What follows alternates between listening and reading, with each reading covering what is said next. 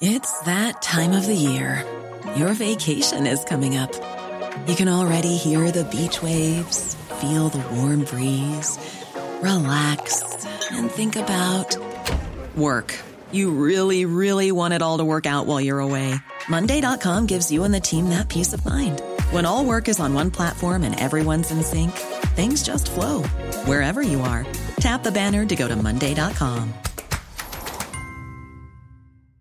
There's never been a faster or easier way to start your weight loss journey than with PlushCare. PlushCare accepts most insurance plans and gives you online access to board-certified physicians who can prescribe FDA-approved weight loss medications like Wegovy and Zepbound for those who qualify.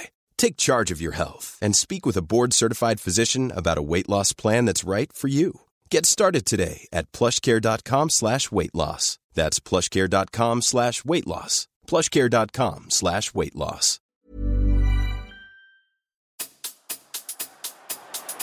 In by Kulusevski. That is extraordinary. He has gone and stolen it back. Melodrama upon melodrama.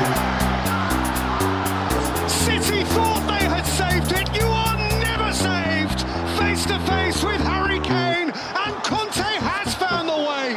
Welcome, listeners, to The Extra Inch. My name's Windy, and I'm joined by my sidekick and best friend, Bardi. Hello, Bardi. Hello, Windy. And our tactics guy and the heavyweight champion of periodization is Nathan A. Clark. Hello, Nathan. That's me. We'll definitely talk about that in a little bit. Apologies for the state of my voice. I've got a cold. And I'm deeply sorry to Nathan for the amount of editing he's going to have to do with me coughing and sneezing throughout this episode. Before we get going, thank you very much for the emails and questions to the following folk. Fergus McKee, Alec Depkrinsky, who's always just so good with the questions, John White, Ivan Victor, Ryan Gold, Neil Rutherford, Caleb Calloway, Jake Goodyear, Paul Maslin, Gino Tabachi, Tommy P, Abdul Akani, who is a massive fan of Bardi, it seems. And we've got others. So we've got so many questions that are in the running order, and we might get around to them. But we really appreciate all the emails, all the questions. It's extremely helpful to us. And I like the way you have to highlight that I have one fan in amongst all of that. Well, is he a fan or is he another one of your alt accounts? Yeah, another one. No, he basically wrote an email in praise of you, Bardi. Oh, lovely. I will go and read that. Yeah, it was very nice. There's a lot to talk about. So the big news today, Tuesday, we're recording on a Tuesday, which is a day later than usual because of the Fulham match. Today, it seems like we have gazumped Everton in their bid for Danjuma, who is a player that we should know quite well because he played in the Premier League for Bournemouth and then in the Championship very impressively for Bournemouth. Did we play against Villarreal? Or did we all just tune in to watch Villarreal in the Champions League run? We just tuned in to watch. He definitely played for them against Man U, and gave Diego Dallo a dreadful time. But he also he definitely got an assist against us for Bournemouth in the Premier League. I remember that. He is a player I think I have mentioned on the podcast before as someone I'd quite like Spurs to have signed. Like literally when Bournemouth win the Premier League, probably when they were going down. I like him. I think he's good, but I don't really understand why we're signing another mostly left winger. It's a bit of a conundrum to me. But Bardi, you didn't seem too impressed by this link, judging by your tweet. I'm just a bit disappointed by it. I mean, I wasn't a huge Zaniolo fan. I don't really want us to go near him, but it just seems like a little bit of a downgrade. It's not really, like you said, it's not really what I'm looking for. If he was a central midfielder or a central defender, I'd be really excited and I'd be a lot more positive about it. But hearing you talk about him like that, Windy, has cheered me up a bit. He's definitely got some qualities. So the way I would characterise him for anyone who's not watched him play is kind of think Steven Bergwijn. I think they're very similar players in that they are quite explosive over short distances, really good at kind of wriggling past players and then being creative. I think Danjuma's finishing is better than Bergwijn's personally. I think he's calmer. He likes to find the far post with past finishes. Yeah, and he can play up front probably better than Bergwijn as well. Like he's played a lot as the lone striker for Villarreal. Played a lot as a second striker, so he adds cover. But, we've got Richarlison to play that role, and Conte hasn't used him anywhere other than on the right pretty much. So I kind of struggle a little bit with where Danjuma will fit in. Nathan, any thoughts? Yeah, I think Bergwijn's a useful sort of idea. I think that within the current squads, he's closest to Son, right? Yeah. So we've had these links. We were linked to Martin Terrier before, and more explicitly just outright linked with Conte wants a left-sided attacker before, which is really curious for a couple of reasons. One, that's where Heung-min Son plays, right, and starts every game. And two, we spent £60 million on Richarlison in the summer, who is obviously good and has played pretty much all of his minutes on one wing or the other, although has played more of them on the right, where he is personally ill-suited as a right footer, and is also stylistically not similar to Kulusevski and much more similar to something sort of in between Kane and Son. But if his purpose was to take minutes away from Kane, he's not taken, as far as I can work out, any minutes away from Kane, or maybe a handful of minutes away from Kane, 10 minutes or something at the end of a couple of games.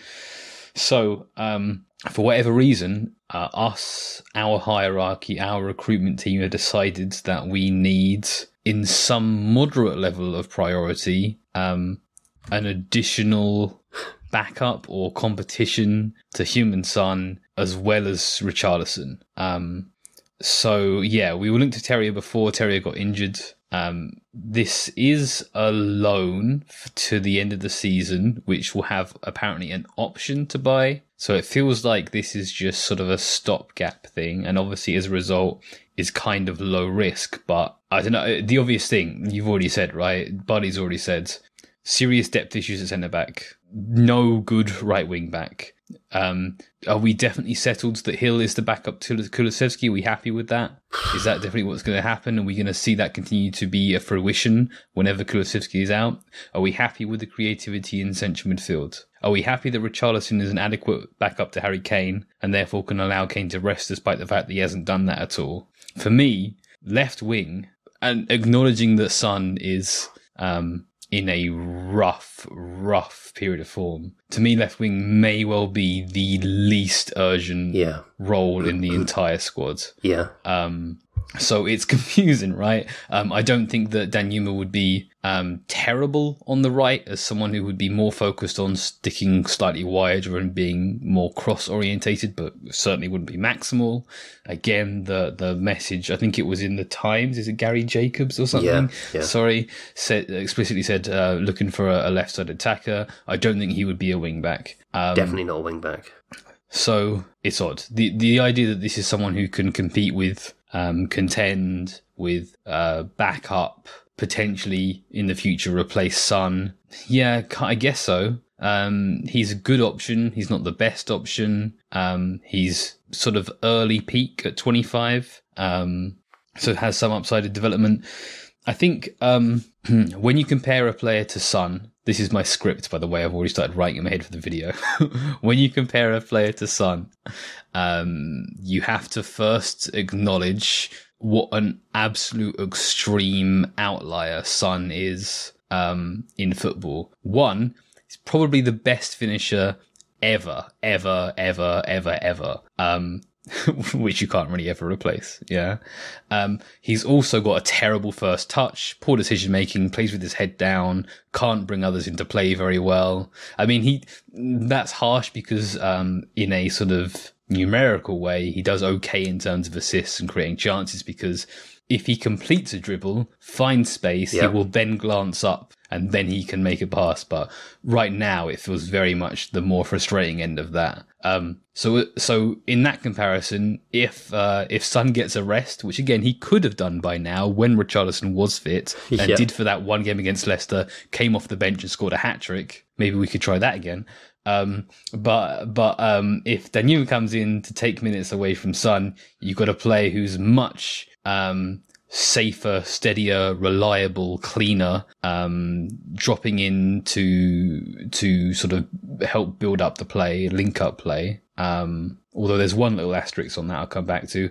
But as a forward, a much lesser forward, which is not to say that he's a bad shooter, a bad mover into space, a bad finisher.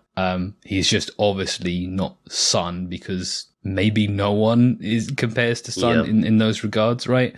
The asterisk I wanted to point out is Danjuma, as far as I've seen, I looked at some Bournemouth, I looked at some Villarreal. I haven't looked at this season's Villarreal. When he is doing link-up play, when he's doing build-up play, he is right over on the left touchline. And when Son was playing all the way over on the left touchline, he wasn't so bad because there's more space there. There's more time. He can take the touch. Then he'll look up. Then he can play back to his fullback. He can make an infield pass. He can decide it's appropriate to go for a dribble. If he dribbles his man, then he has space again to look for a cross. That is the player that Son used to be some way back. Yeah. That's kind of the player that Danjuma's at right now. So if you take that player and then you move them inside, how does Danjuma's touch look then? I still think that on a technical level he has a better touch. I agree. But there's a tiny bit of concern there. Yeah, I think that's everything I have to say on him for now. I mean, there's a couple of things I want to pick up on there. If Danjuma can do the things, so no one can do what Son does, but at the moment, not even Son can do what Son can do. True. So if you let's put that aside. But what Son can't do at the moment is the basics. If Danjuma can come in and do the basics and then do what only Son can do, maybe 1 in 10 times or twice, maybe 2 out of 5 times, then he might be a better option. Is that what I'm hearing? Maybe. I think the thing is, right, I think a lot of people have a misperception of Son this and last season, right? Last season we spoke repeatedly on this podcast around this time of year when Son was bagging loads of goals about how bad he is when he's not bagging loads of goals, right? He's not, maybe a little, right? But he's not massively dropped off from this season to this season from last season in terms of his technical play, his build-up play, his link-up play. It was just that we're seeing all of that and none of the running in behind and scoring goals, or almost none of that. How much of that is down to Son himself? How much of that is down to a tactical tweak by Conte in which Kane spearheads more and Son drops more? And how much of that is down to Spurs being much less good at controlling games and getting opportunities to play that pass? It's kind of iffy. I wouldn't be surprised if Son has lost half a yard. I wouldn't be surprised if he hasn't, and we've just been terrible at exploiting his strengths this season. So if that's the case, if the latter is the case, then it's a pretty weak trade, in my opinion. I think one could argue that if Danjuma comes into the team and, like Bardi says, copes better with what Conte's asking him to do, coming towards the ball, not the running behind stuff, then that would allow Conte to play Kane further up the field where he wants to play him clearly, and that might help our build-up play. However, that would depend upon Conte actually playing Danjuma and not Son. And from what I've seen so far this season, Conte has very little appetite to put Son on the bench. He's been on the bench once against Leicester, the game you referenced, Nathan. And there have been numerous times where there's been an alternative option, be that Richarlison before injury, or playing 3-5-2, or even playing Bryan Hill. And he's opted not to do that. He's opted to continually pick Son, regardless of his form. So I struggle with the idea that he'll suddenly start playing Danjuma and Son will be on the bench. Because why wouldn't he just play Richarlison when that was an option before, right? Right. Yeah, it's confusing. I just don't think he's convinced with Richarlison in that role, and I'm not sure I'm convinced either. He hasn't had a proper crack at it, but even against Fulham, I didn't think he was that impressive. I think Richarlison was signed as a Kane alternative, but Kane this season has been bulletproof. Just nothing's got to him. He's played every minute of every game, and then been to the World Cup, and then come back and just played every minute of every game. And it's quite unexpected to see Kane like this. Mm-hmm. Yeah, Kane has been a machine, and that is a lovely segue into the Fulham game. And we'll start with the lineup. So I suppose the slight surprise, if anything, was Emerson Royal playing right wing back. And I think there's a lot to say about Emerson Royal's performance in this game and the role he played. Why was that a surprise after he did all right against City? Why were you surprised by that? Because we've been rotating between the two right wing backs. Yeah, Doherty has played a fair bit more recently, and this was a match that we had to win away at a team considered a lesser team. Fulham doing okay in the league, but when you look at their expected data, like massive overperformance, they're actually not a good team. They're quite a poor team. I think they're 14th or something in expected points. So I expected Doherty to start. That's not to say that I was disappointed that Emerson Royale was starting.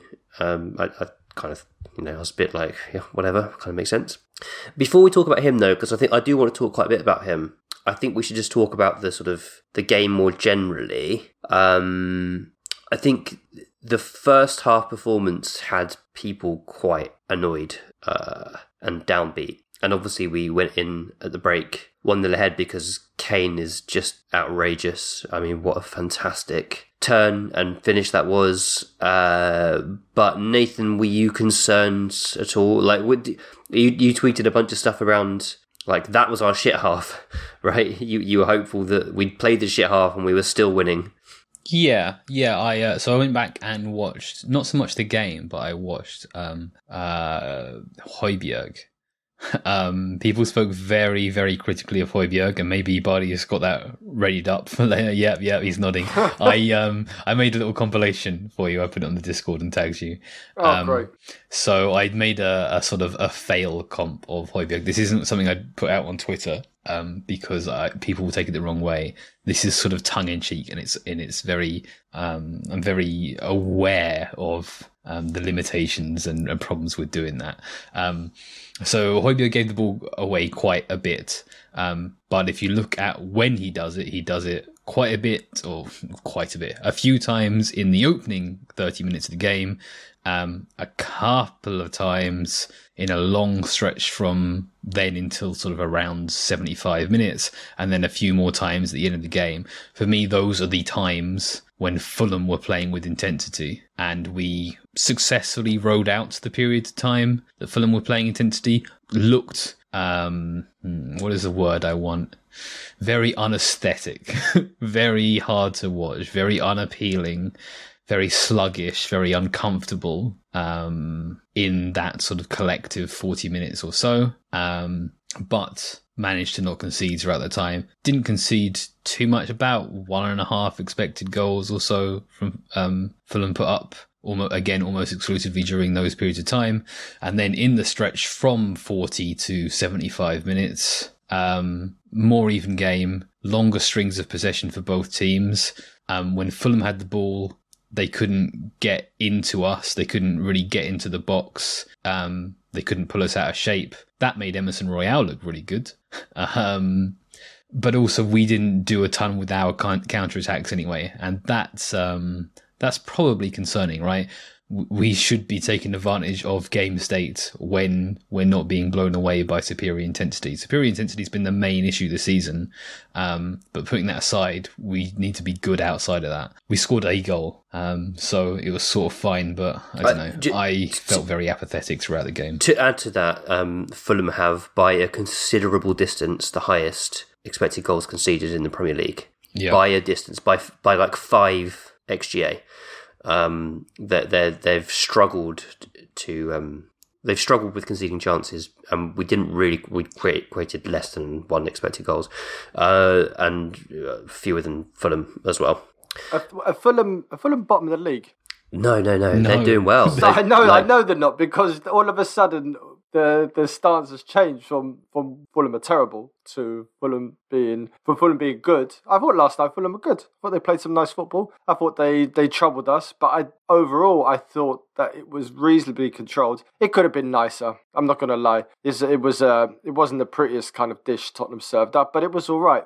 And I think after you've been through a run that we've been, getting smashed by Arsenal, getting beaten up by Man City, I think sometimes you've got to come through these kind of games and not concede. And they pushed us. Mitrovic is a handful, and I thought Dyer went up against someone that kind of suited him quite nicely. So I'm not a huge Dyer fan. I'm not a huge Davies fan. I admire the Davies journey, and I have been quite a fan of his story, of his redemption arc. But I do think it's time now to close that chapter. But I thought we handled them all right. And just one more thing. Kane scored 266 goals, man. Kane has had a career of saving Tottenham managers. This is not something Antonio Conte relies on to save himself. He saved Pochettino. He made Tim Sherwood one of our most impressive percentage winning managers. He saved Pochettino on countless of occasions. So I don't think it's an issue to say that Spurs relied on Harry Kane or use that as a stick to beat a manager with. That's what Harry Kane does, man. Harry Kane saved many, many managers. I think the point that people would make around that is like similarly to with Mourinho. Spurs right now have very few chances and are reliant on exceptional overperformers taking those chances in order for us to actually get anything out of games. We're just not creating. We're not a creative team right now. In fact, our creativity has plummeted over the last for sure. There's issues. There's issues in build up. There's issues in transition. Kulusevski not quite right. He's come back and he doesn't look the same. He looked like he had something wrong with his calf. He's not quite the same. And it's a bad period, man. It's a real bad period. And that was a good, solid 3 points away to a team that doesn't lose very often at home. We should talk about Emerson because a lot of people had him as their player of the match. So Nathan's already said that the way the game panned out made him look good, and I tend to agree. Like Spurs defended with a relatively low block and in quite a kind of aggressive but reactive way, and I think that is exactly what suits Emerson Royal. He's a very good traditional right back in a counter-attacking team, and that's basically the role he played yesterday. But to add to that, we saw when he came on against Manchester City, Emerson finding himself in inside pockets, and that continued against Fulham. And I think that is a really interesting development and something to keep an eye on. He looks pretty comfortable driving in field or receiving in field even, and I think that suits him quite nicely. And something I was thinking, and it kind of touches on what Nathan was mentioning earlier about Son. Well, where Son is at his best is when he hugs the left touchline and isolates a player and is able to go around him. And I wondered whether Emerson Royal playing as an inverted wing back on the other side and coming inside would actually be really beneficial to Son in terms of creating more space for him, particularly as both Sessegnon and Perisic have struggled in recent weeks. And I don't know, I just think that's something that it might be worth considering and keeping an eye on, because I think Emerson Royal has some decent technical ability that would allow him to play that kind of tucked in role that we've seen Cancelo and Walker and now Rico Lewis play for Man City or Zinchenko play for Arsenal. An extra body in midfield is always helpful in build up, and I liked what Emerson Royal was doing when he had the ball in midfield. Yeah, I mean, I agree with everything you said about Emerson. He does shine in these kind of matches where you need to dig a hole and get dirty. He does that kind of well. He showed why he's a decent right back, but he's just not a very good wing back. Coming inside, I didn't really notice that, but I'm not too sure if that's something that he's capable of doing it. Can he do that? Yeah, so the drifting inside thing, we've seen him do that before last season when he was playing regularly behind Kulusevski, and that was quite nice. We saw him and Doherty sort of take turns making those movements to support Kulusevski, and they both look better for it. In terms of him playing on the left, I think that, you take a player who's been bad under pressure, put him on the opposite side, I think that's pretty risky. I think we could see him really struggle if he's pressed on the left-hand side. And yeah, going back to the sort of Son on the left thing, it's like when Son plays as like a more traditional winger, he sort of looks nicer. He looks more comfortable. He drops fewer sort of 3 out of 10 matches, but you lose at least a significant portion of his threat to running behind, which is where his 10 out of 10 matches come from. I don't know. I think the out to in, the run, across and then through was like the best Son, the best version of Son. The way he would kind of run in a straight line across the pitch to stay on side and then burst through at the last minute from the left touchline. I kind of loved that. Okay, maybe he was doing that from a narrow area. But if he, I guess under Mourinho, he was doing a bit of the touchline stuff and then recognising Kane dropping deep and moving narrower, and he's not really doing a balance. He's far from it. He's all in under Conte. Right? Yeah. So, maybe there's something to that, and then the left wing back swaps out. Yeah, the other thing I wanted to mention in relation to Fulham, Chris Summersell and I had an interesting conversation on Straight Off the Training Ground about Spurs being caught between two styles at the moment. It was post North London derby. Conte said something interesting in the post-match press conference or interview. I can't remember which one. It was basically put to him that we were passive. And he said, yes, but we started the game pressing high, but then Arsenal have players that run in behind, so you have to be careful about that. And my point to Chris was, it must be really difficult for players to get mixed messages that he wants them to press, but also they have to be cautious of Arsenal running behind. And Chris went on to elaborate that essentially you can't do that. If you're going to press, you have to press as a whole team. You can't just have the front three press and then maybe one of the midfielders press and everyone else sort of hang back and wait for a ball over the top, because you're leaving massive amounts of space to be exploited, which is how Arsenal did exploit us early on. And I kind of feel like that's what's happened against City and Fulham as well. We've been caught between occasionally pressing high, but not all going as a team. And Conte did say this stuff, didn't he? After the World Cup break, he said that they've been working on pressing. And I think we were expecting a lot more pressing from Spurs, and yet we're not doing much. And when we are, it feels like a bit of a token gesture, and as I say, only half the team are doing it. Any thoughts, media view on that? We do have moments where we press, and we press quite well. We scored a goal against City by pressing, and we had an opportunity against Fulham with some decent pressing. So we do have moments, but yeah, it's not concerted, it's not focused, and it is a bit kind of off the cuff. I do think sometimes, when I was young, the worst thing about Spurs was that they were really gappy. Like there was spaces and pockets all over the pitch where individuals could just get up and destroy us. Yeah. And it has, for a while, either we've pressed really well or we've just low block and countered really well. I do feel sometimes the centre-backs are too deep compared to where the midfield is. I do think there's also an issue there that there's a reluctance to push high because our goalkeeper has become really erratic at reading long balls over the top. So Dyer always kind of takes a defensive stance, and I do think our goalkeeper's at fault there. We don't have a defense, midfield, forward, and goalkeepers. We have a series of departments who aren't working together. There's, as they like to say, there's no collaboration, Windy. They're all fucking siloed. So we need to get a nice collaboration platform in there, and get them talking to each other.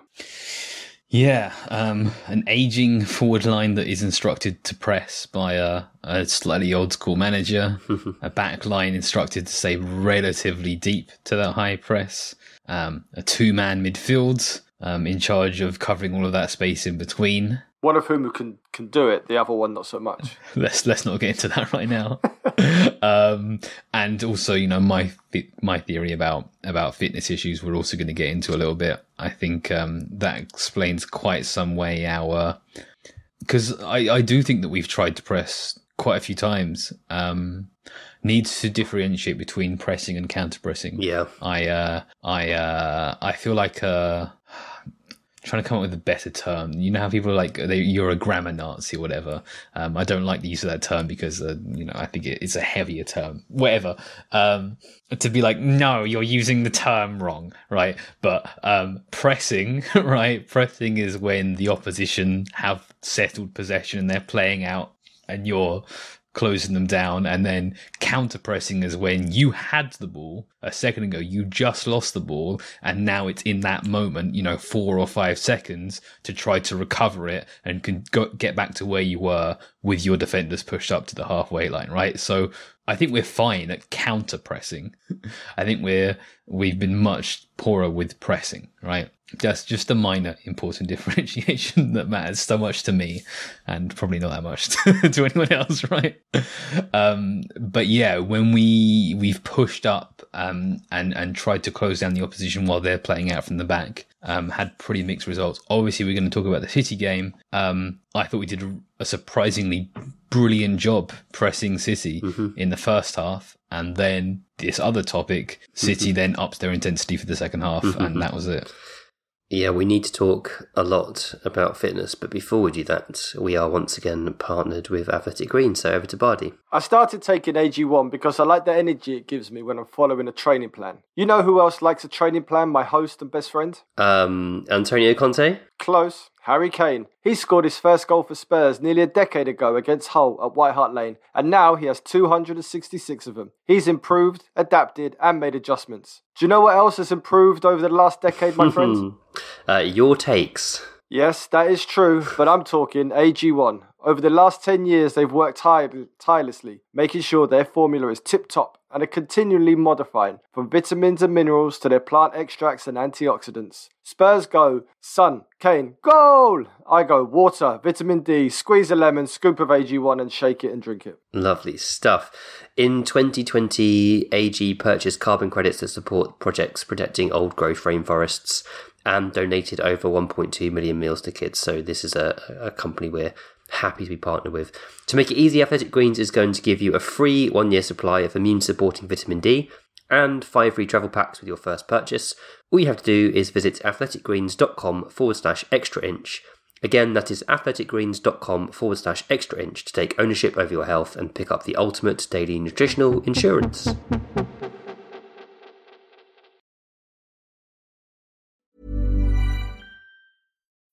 When you need mealtime inspiration, it's worth shopping Kroger, where you'll find over 30,000 mouth-watering choices that excite your inner foodie. And no matter what tasty choice you make, you'll enjoy our everyday low prices, plus extra ways to save, like digital coupons worth over $600 each week. You can also save up to $1 off per gallon at the pump with fuel points. More savings and more inspiring flavors make shopping Kroger worth it every time. Kroger, fresh for everyone. Fuel restrictions apply.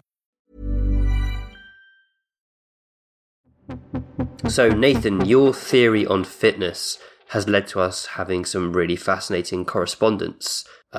So we got this email from Raleigh Gersling, and I'm sorry, Raleigh, if I've pronounced your surname wrong. Raleigh says, I'm not a tactics guy, Italian, or Spurs youth player expert, but after listening to Nathan speak about our team's first and second half performances and their probable link to a fitness issue, I felt that I finally had some insight that would make for good discussion on your excellent podcast. I feel that Nathan is correct that periodisation is the problem, but I think it goes a bit deeper than that. My theory is that the Spurs squad is plateaued. They are all fit, but can't get into the highest ranges of intensity and speed. This high performance phenomenon occurs when athletes who are aerobically fit, heavy pre-season training, are bombarded with medium to medium-high intensity stimulus, first half of the season, then mid-season World Cup, without adequate recovery. From what I've heard on the pod, Conte is a system coach and does the best when he's not in the Champions League. I think in the past, Conte's successful teams have crashed out or not been involved in European competition. Since those teams played fewer matches and didn't have a wild mid-season international tournament, those squads never reached the state ours is in now. In this plateaued state, the players are not able to make the Conte system work as it's meant to and appear to have a serious lack of quality. They can't perform well because their bodies can't get into top gear. I feel this also explains why some players who have been out of the squad often come in and look better than those that have been playing. Finally, I'm convinced that our second half heroics are more down to the opposition slowing down just enough for our players to be able to compete than our side getting into gear. Our steady base fitness becomes an asset after 30 minutes of play in the first half. My hope is that between benching players and falling out of cup competitions, we will be able to put together a run of results and salvage top four. And so to give some context, Raleigh is a former extremely high performance athlete who achieved some major success and has recently retired, and says the plateau effect is original to one of my coaches. Yeah, I received a similar message from @ThreshAir on Twitter who referenced someone else's work and proposed perhaps it's going to too high intensity too often. Obviously, I'm not you said a high level athlete or something. I'm not that. I'm quite overweight. But I'm in the gym a lot at the moment. I'm free from injury after years off. I'm back into reading up on all this kind of stuff. I'm pushing and pulling my lean weight quite comfortably.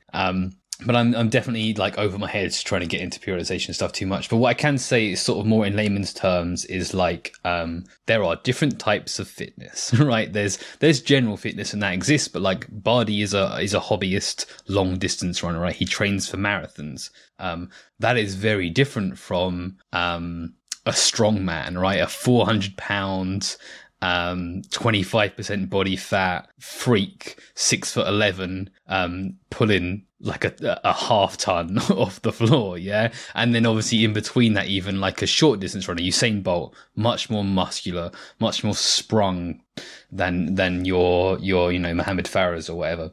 And then also, like, even within football, obviously centre backs are very different builds and different types of fitness to fullbacks, to wingers. Yeah. So, I don't think that we're unfit. I think that we have a problem, whether that is under training intensity or over training intensity or some other thing that undermines our high intensity ability, our ability to sustain high intensity, or perhaps the level of intensity that we need to go to because of the tactical shortcomings we were discussing earlier in terms of a deep defence, a high front line, and two blokes in the middle, trying to do everything else in between, that there's some sort of issue there. Yeah, I'm not sure what, I don't want to sort of guess too much more than that because like I'm in over my head again on this kind of stuff. Mm. I like that description of me. Alex from Bristol calls me a gangly idiot, so it was a better description for me. But what if our players just aren't suited for a high intensity? What if they're just not, because not everybody, you can't just train and be a high performance athlete. Eric Dyer, Højbjerg, Harry Kane as well. What if these guys just physically aren't able to make it work? It's possible. I think that the two midfielders, all five of our box-to-box midfielders are specimens, capable of being specimens. I think that our wing-backs, despite sort of tactical and technical shortcomings, are all at a pretty good level. Maybe Doherty's a little lacking. Sessegnon has worked on his athleticism, and I think gone up a level with that. Our front line is aging, right? I did a video like a year ago maybe on Kane's pressing, and he still presses quite smartly. He's good awareness, curves his runs well, all sort of stuff that he'll have already mastered under Pochettino. And so isn't harming us, but obviously isn't highly energetic. And next to him, on his left, is Danjumania apparently, but is Son, who despite having played most of his career, and actually maybe that's an issue, under Schmidt, under Pochettino, has never been the best presser, and obviously he's losing his youthfulness, and he's even more than that, also tactically, as he goes from being a sort of a high usage winger to a guy who sprints a half of the pitch and behind to score his goals, he's saving his energy for a sprint. Again, different types of fitness, right? He's more Usain Bolt and less Mohamed Farah. Yeah. I've always had my doubts about Son's fitness. He's always been fast. That's you can't take that away from him. But I've always doubted him in terms of fitness. I just don't think. I don't get the impression that he's like, no, he wasn't like Delhi fit. When Delhi was, before the hamstrings kind of ruined him, he wasn't kind of Delhi fit. He wasn't Ericsson kind of fit before everything else. I've always had my concerns about something. In a 12-round boxing match between Bardi and Alex from Bristol, obviously Alex has got, he's a hobbyist boxer, right? So there's a reasonable opportunity that he's going to knock you out in the opening 4 rounds. But I reckon if you can get past those, skip around a lot, get him moving, then you could come back late on. I'm not going to comment because I'm not going to comment about Alex from Bristol's sports performance. No. But I'll take him over 12 rounds. I get him. That's the seed. Let's book it. Let's go. Aim for his ribs. Jesus, I was going to praise you for resisting, and then at the last minute you went all in. Can't put that piece of cake in front of me. And if I hear the music, I've got to dance, Windy. I definitely think like this 1/2 Tottenham thing is something to keep an eye on. I'm intrigued to see if Raleigh is correct that, you know, dropping out of cups and maybe some rotation if Conte ever rotates any players that might help. It'd be really interesting to see if that had an impact positively for us. I got a question on this 1/2 Tottenham thing. So Arsenal, let's not. I don't want to talk about Arsenal. Let's move Arsenal. Liverpool, when Liverpool had that great team with Suarez, Sturridge, Coutinho, and the rest of them, they were insane in the first 15-20 minutes of a game. But then they would they would drop off? Is it just about picking? Should a team just pick how they use their energy? So Arsenal go crazy first 15, 20 minutes of every half. And if they don't do anything in that 20-minute window, then they kind of peter off and start low blocking and try and hit on the counter. Then second half, they go for it again. Aren't we doing the same thing, but we're just focusing on doing it for a longer period? So we coast the 41st, 45, try and get through it, and then try and pick teams off in the second half. Whereas Arsenal and that Liverpool team went hard as soon as possible. I think with Arsenal, it's very much deliberate and about game state and about the players being given a sense of autonomy to make decisions as to whether they all press together or they drop off. So Liverpool were a bit of a freak, weren't they? Because they could. We knew about all the rumours about asthma and stuff, didn't we? Yeah. They were an odd team in that they could basically press for 70 minutes and they could just absolutely destroy teams, blow them away. I think Arsenal were more selective with their pressing. I think Spurs. I think we start slow. I don't know if that's deliberate or not. Because it's like in F1, you have a set of tyres and you either burn them out immediately or you can try and conserve them and then you use them. You kind of use the freshness of them at certain periods of time. I don't agree with how Spurs are doing. Everybody prefer a fast start and then kind of hang on. That's just makes it more aesthetically pleasing. I guess the thing with that is, if it was about being tactical with how we use our energy, we'd be seeing a lot more of what we thought we were going to see from Conte, i.e. half-time subs, switching the wing-backs over on 45, 60 minutes, really making use of the 5-sub rule, and we're not seeing that. So I don't get the impression that he wants to maintain intensity throughout 90 minutes, but just can't because the players aren't fit. I think there's an element of they're not fit, but also I think there's an element of it's a choice to be slow, to play slow. I do think the five subs is an issue. If the bench yesterday, there was Longley, Tanganga, Sessegnon, Davinson and Skip. There wasn't really many kind of attacking options or anything. It could really change there. Just looking up this Liverpool team you mentioned, it seems like their average squad age has gone over 27, and now they're 9th in the table. Isn't that strange? Isn't that strange? Indeed. We should talk about the City game a little. I mean, I don't know if there's a huge amount to say about this City game in some ways. I think a lot of Spurs fans got a bit overexcited and then it came crashing back down. Perisic had an absolutely horrific game at left wing back, which to be honest, he's threatened to do for some time. Perisic is a really bad one-on-one defender. I don't think he's a good defender generally. And it was a punt to play him over Sessegnon, wasn't it? His one-on-one defending wasn't that bad in Serie A, I don't think. So I think this is an aging thing.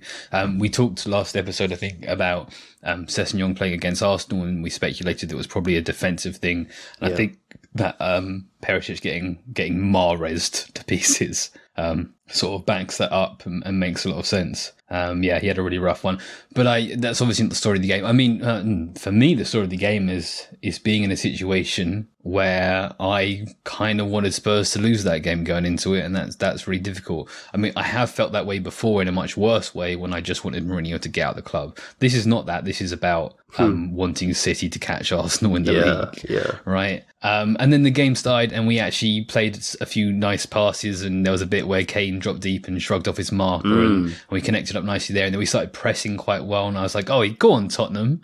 Go on, and we played some nice football. We scored a couple of goals. I'm like, come on, Tottenham. And then also we got destroyed in the second half. I was like, okay, that's probably for the best anyway. Yeah. Any thoughts from you, Bardi? I was quite happy with how we played the first half, and we just needed 10-15 minutes of just keeping them quiet. I think City would have started to panic, and I just think we allowed them to push the momentum. But even at 2-2, we hit the post. Perisic should have scored, would have put us back in front, and then who knows what happens from there. But I think they just pressed us in the right places, goalkeeper, defence, wing back, and we just fumbled it and we broke down. We just needed 15 minutes of peace and quiet, 15 minutes of normality, but this is Tottenham, man. They didn't make any tactical changes that I'm aware of. Pep said as much as well, that there was no change. It was just doing what they were already doing at a greater level of intensity, focus, passion, desire, belief, bollocks, all of that kind of stuff. They didn't even bring on Kevin De Bruyne. They didn't need to. They didn't need to. They had every tool, every capacity they needed. They just needed to up their intensity, and they did that. And our good pressing became, like we talked about earlier, opening ourselves up in the middle against what for me is still probably the best team in the country. But I still think we played some nice stuff. We got Kulusevski free a lot. We got him 1-on-1 down the side. We created some opportunities. He was fantastic. Yeah, we just needed to be a bit smarter in defence. Perhaps at half-time, maybe take off Perisic and put on Sessegnon. But I don't think Perisic had done that much wrong in the first half. England produced a high-level young player that isn't a right-back challenge. Rico Lewis is ridiculous and going to be an absolute star. Played really well against us, I thought. I have posted a poll for our ex-subs, which I've called Temperature Check, because I kind of wanted to check after the Fulham game where people are, because I felt like there's a little bit of a sea change on social media after the Fulham match, having ground out a win, and then Conte, said some nice things about being the manager of Tottenham Hotspur, and there was a lot of singing of his name in the stadium. And I wanted to get a feel for how people were feeling about where we are and Conte. So I gave 5 options. Option 1, pretty optimistic for the rest of the season. I think we've had a blip, but now our good players are back and everything's going to be just fine. Top 4, here we come. Option 2, things could be better but could be worse. Let's trundle on and see what happens, and hopefully Conte will sign a contract in the summer. Option 3, not happy with the way things are going, to be quite honest with you, but may as well stick with him until the end of the season and move on to a new coach when his contract's up. Option 4, this is dreadful. The wind papered over the cracks. Get Conte out of my club this very second. And option 5, all of these options are utterly irrelevant until ENIC sell to the highest bidder. And most people are option 2, which was things could be better but could be worse. Let's trundle on and see what happens, and hopefully Conte will sign a contract in the summer. 45% of respondents want our Patreon audience is far more sensible than our Discord lot. That's what I take from this. It's the same people. It's the same people. No. There's 2 very significant communities within our Patreon. There's the Patreon lot who are very sensible, understand their ball, and then there's Discord who just panic at everything. It's a misery. It's a mess in there. They just need to stop panicking. Option 2 is correct. Things could be better, could be worse. Let's trundle on. But I'm option 1. I think we've had a bad time of it, but I think we'll be all right. 48% of people, so 35 option 3 and 13 option 4, want Conte gone, but it's torn on when that happens, end of the season or now. 2% of people think ENIC need to sell to the highest bidder because that's the most important issue. And 5% are in the Bardi camp, optimistic for the rest of the season, and top 4, here we come. Interesting. I noticed then, before we started recording, one of these generic Tottenham accounts tweeted something like, how can we not back this man, and included the video of Conte punching the air. And I was really surprised that all of the responses were negative, were basically get Conte out. So there's definitely a real divide in the fan base around Antonio Conte. And Jack, who's been on this podcast talking about autism, he thinks there's a real split between the kind of hardcore match-going fans that go home and away who do support Antonio Conte, and pretty much everyone else, including season ticket holders who just go to home matches, who are a little less in favour of Antonio Conte. It's really fascinating. It's really fascinating. I don't recall a split like this since early Mourinho. I guess we'll see where this goes. I mean, I definitely think the win against Fulham means Conte won't lose his job before the end of the transfer window. I can't see that happening now. So I suppose he's got it until the end of the season unless things go terribly. Who knows? I think the Fulham game doesn't really mean much at all. Even if we'd have lost, it wouldn't have changed a ton. I don't know. I think if we'd lost against Fulham and then lost against Man City, I think he'd have had to go because that would top 4 would have been looking really seriously unlikely. Okay, all right, okay. No, I accept that. I get what you're saying. I am. I get that is how football actually works. Yeah. In my head. It wouldn't change anything that I feel like we know about Conte's strengths and weaknesses, and that's the situation for me. Is that bigger picture thing again? Is we have to decide Levy and then Paratici, we have to decide who we are and what we're doing. And what our plan is, not just for the rest of this season, but for next season. The fact that Conte hasn't signed a contract and there's less than a week in the transfer window is a shambles, to be honest with you. Yeah. We don't know what we're doing. We don't know whether we should be investing heavily in our current coach. We don't know whether we should be moving on immediately. We don't know whether we should be just getting by until the end of the season. And for me to straddle between those three options, you're always going to fail. So I think Antonio Conte is a fantastic tactician. I think I recognise and celebrate all of the achievements he's made in his career. I think that you can't really go too far wrong if you've managed to hire Antonio Conte. It's a matter of whether he is a right fit for what it is we're trying to achieve, and I don't know what it is we're trying to achieve. Yeah. So I don't know whether or not he's a right fit. It's not Conte's fault. I've been critical, and I remain very critical of what I, again, suspect is a fitness-based issue, and how that has limited him throughout his managerial career and is rearing up again here. But I still don't know what the club want, so I don't know whether Conte is the right fit or not. And I suspect... So is it Damasio? Damasio keeps saying he'll be gone in the summer. He wants to go home. Yep. He's lost a bunch of friends have passed away in the last year. He wants to go back to Italy. He wants to be with his family. He's not convinced by what Spurs are doing in the market.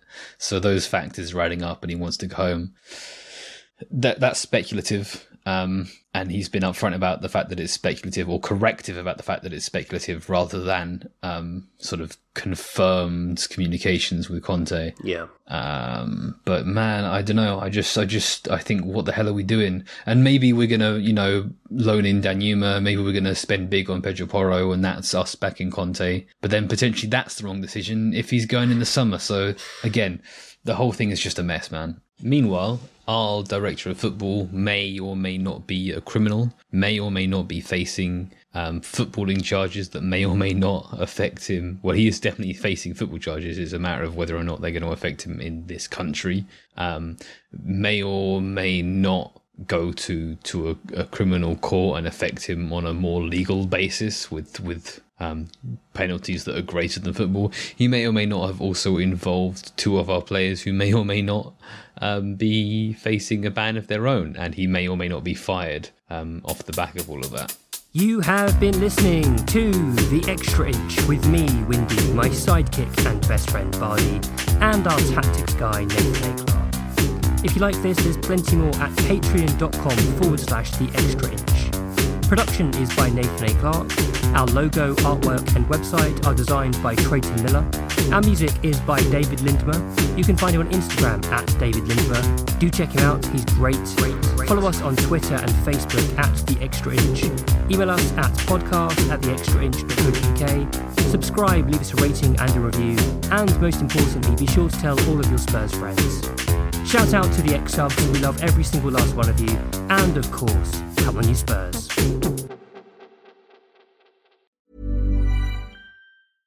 This is the story of the one. As head of maintenance at a concert hall, he knows the show must always go on. That's why he works behind the scenes, ensuring every light is working, the HVAC is humming, and his facility shines. With Grainger's supplies and solutions for every challenge he faces, plus 24/7 customer support, his venue never misses a beat. Call quickgrainger.com or just stop by. Grainger, for the ones who get it done.